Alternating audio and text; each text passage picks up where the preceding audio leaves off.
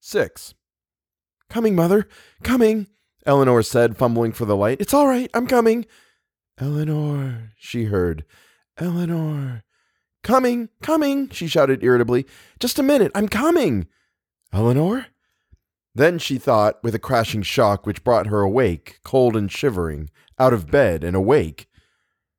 "I am in Hill House." "What?" she cried out. "What? Theodora?" "Eleanor? In here." "Coming." No time for the light. She kicked a table out of the way, wondering at the noise of it, and struggled briefly with the door of the connecting bathroom. "That is not the table falling," she thought. "My mother is knocking on the wall." It was blessedly light in Theodora's room, and Theodora was sitting up in bed, her hair tangled from sleep, and her eyes wide with the shock of awakening. "I must look the same way," Eleanor thought, and said, "I'm here. What is it?" And then heard, clearly for the first time, although she had been hearing it ever since she awakened. "What is it?" she whispered. She sat down slowly on the foot of Theodora's bed, wondering at what seemed calmness in herself. Now, she thought, now. It is only a noise, and terribly cold, terribly, terribly cold. It is a noise down the hall, far down at the end, near the nursery door, and terribly cold. Not my mother knocking on the wall. "Something is knocking on the doors," Theodora said in a tone of pure rationality. "That's all, and it's down near the other end of the hall. Luke and the doctor are probably there already to see what is going on. Not at all like my mother knocking on the wall. I was dreaming again." "Bang, bang," Theodora said. "Bang," Eleanor said, and giggled. "I am calm," she thought, "but so very cold. The noise is only kind of banging on the doors, one after another. Is this what I was so afraid about? Bang is the best word for it. It sounds like something children do, not mothers knocking against the wall for help. And anyway, Luke and the doctor are there. Is this what they mean by cold chills going up and down your back? Because it is not pleasant. It starts in your stomach and goes in waves around and up and down again like something alive. Like something alive. Yes, like something alive."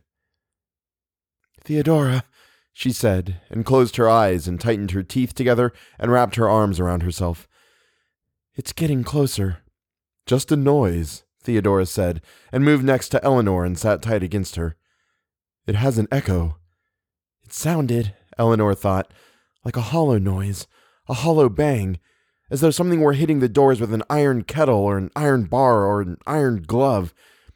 It pounded regularly for a minute and then suddenly more softly, and then again in a quick flurry, seeming to be going methodically from door to door at the end of the hall. Distantly, she thought she could hear the voices of Luke and the doctor calling from somewhere below, and she thought, "Then they are not up here with us at all," and heard the iron crashing against what must have been a door very close. "Maybe it will go down the other side of the hall," Theodora whispered, and Eleanor thought that the oddest part of this indescribable experience was that Theodora should be having it too. "No," Theodora said, and they heard the crash against the door across the hall. It was louder. It was deafening. It struck against the door next to them. Did it move back and forth across the hall? Did it go on feet along the carpet? Did it lift a hand to the door? And Eleanor threw herself away from the bed and ran to hold her hands against the door. "Go away!" she shouted wildly. "Go away! Go away!" There was complete silence, and Eleanor thought, standing with her face against the door, "Now I've done it. It was looking for the room with someone inside." The cold crept and pinched at them, filling and overflowing the room. Anyone would have thought that the inhabitants of Hill House slept sweetly in this quiet, and then, so suddenly that Eleanor wheeled around, the sound of Theodora's teeth chattering, and Eleanor laughed. "You big baby," she said. "I'm cold," Theodora said. "Deadly cold." "So am I." Eleanor took the green quilt and threw it around Theodora, and took up Theodora's warm dressing gown and put it on. "You warmer now? Where's Luke? Where's the doctor?" "I don't know. Are you warmer now?" "No," Theodora shivered. "In a minute I'll go out in the hall and call them. Are you... It started again, as though it had been listening, waiting to hear their voices and what they said, to identify them, to know how well prepared they were against it, waiting to hear if they were afraid. So suddenly that Eleanor leapt back against the bed, and Theodora gasped and cried out.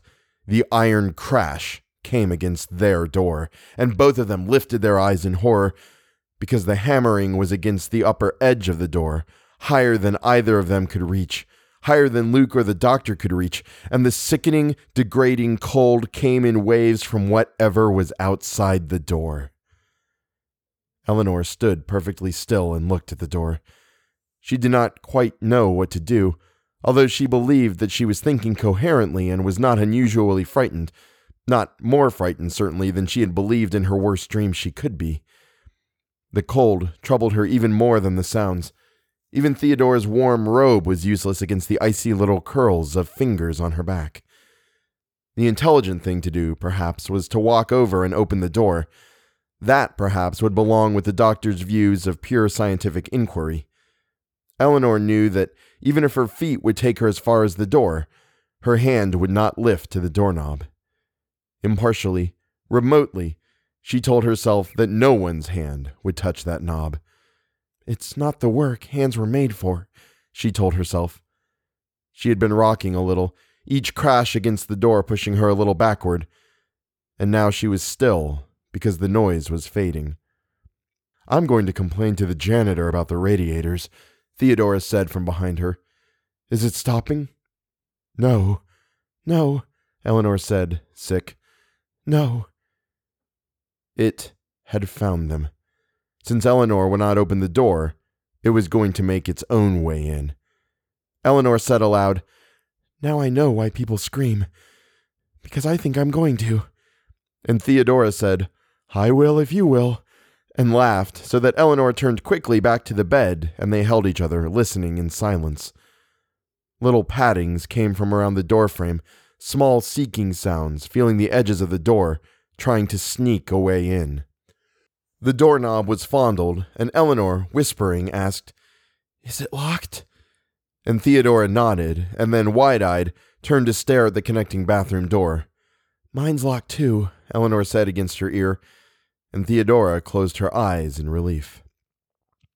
The little sticky sounds moved on around the doorframe, and then, as though a fury caught whatever was outside, the crashing came again, and Eleanor and Theodora saw the wood of the door tremble and shake, and the door move against its hinges. You can't get in, Eleanor said wildly.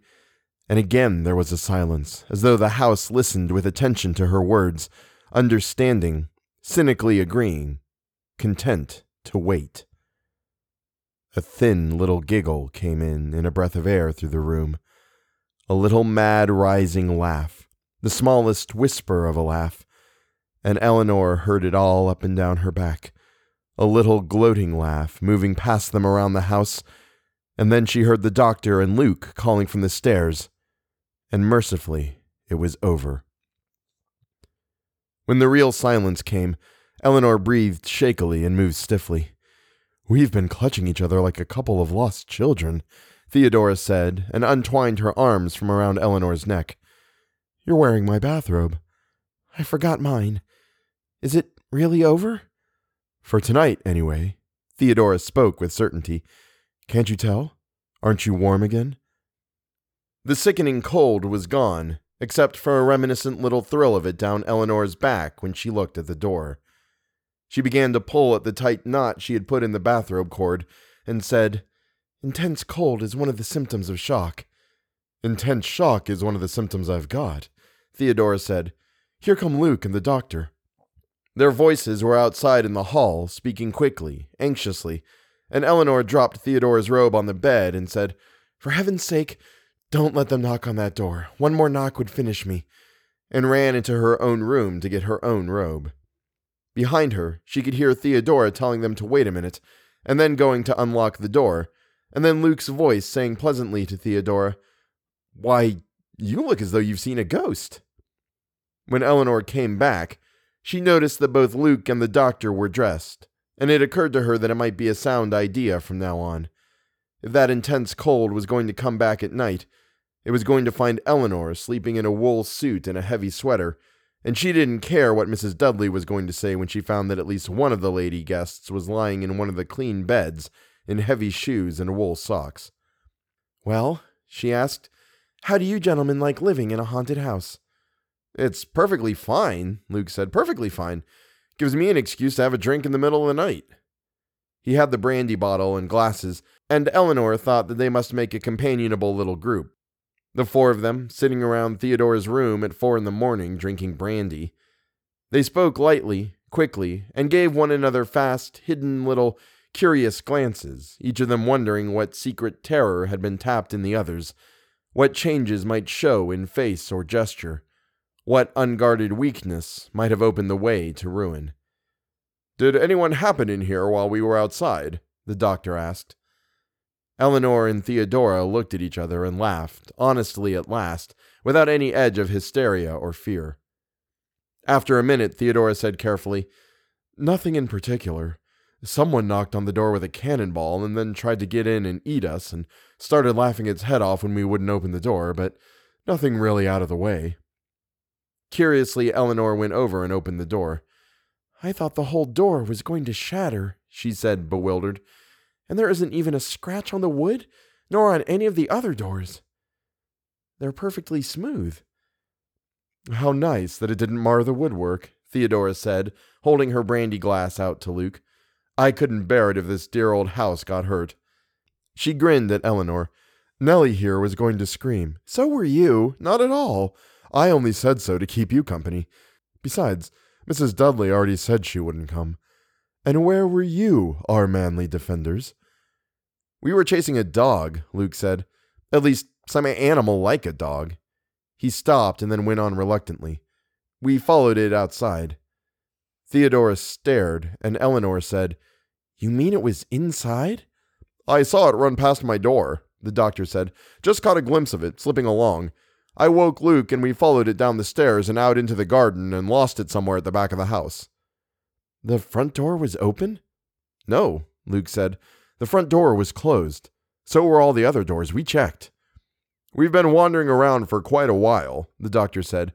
"We never dreamed that you ladies were awake until we heard your voices." He spoke gravely. "There is one thing we have not taken into account," he said. They looked at him, puzzled, and he explained, checking on his fingers in his lecture style. "First," he said, "Luke and I were awakened earlier than you ladies. Clearly we've been up and about, outside and in, for better than 2 hours, led on what you perhaps might allow me to call a wild goose chase. Second, neither of us," he glanced inquiringly at Luke as he spoke, "heard any sound up here until your voices began. It was perfectly quiet. That is, the sound which hammered on your door was not audible to us. When we gave up our vigil and decided to come upstairs, we apparently drove away whatever was waiting outside your door. Now, as we sit here together, all is quiet." "I still don't see what you mean," Theodora said, frowning. "We must take precautions," he said. "Against what? How?" "When Luke and I are called outside, and you two are kept imprisoned inside, doesn't it begin to seem," and his voice was very quiet, "doesn't it begin to seem that the intention is, somehow, to separate us?"